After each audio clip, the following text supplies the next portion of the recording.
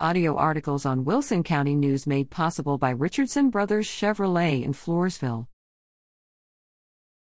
Falls City golf teams compete in regionals. The Falls City High School girls and boys golf teams were District 30A champions and advanced to the regional golf tournament in Corpus Christi last week. Boys team members are Jackson Pipes, Cody Arisola, Grant Gendrush, Brandon Michigamba, and Elisha Ermis. Hunter Crawford was a medalist. The team placed fifth.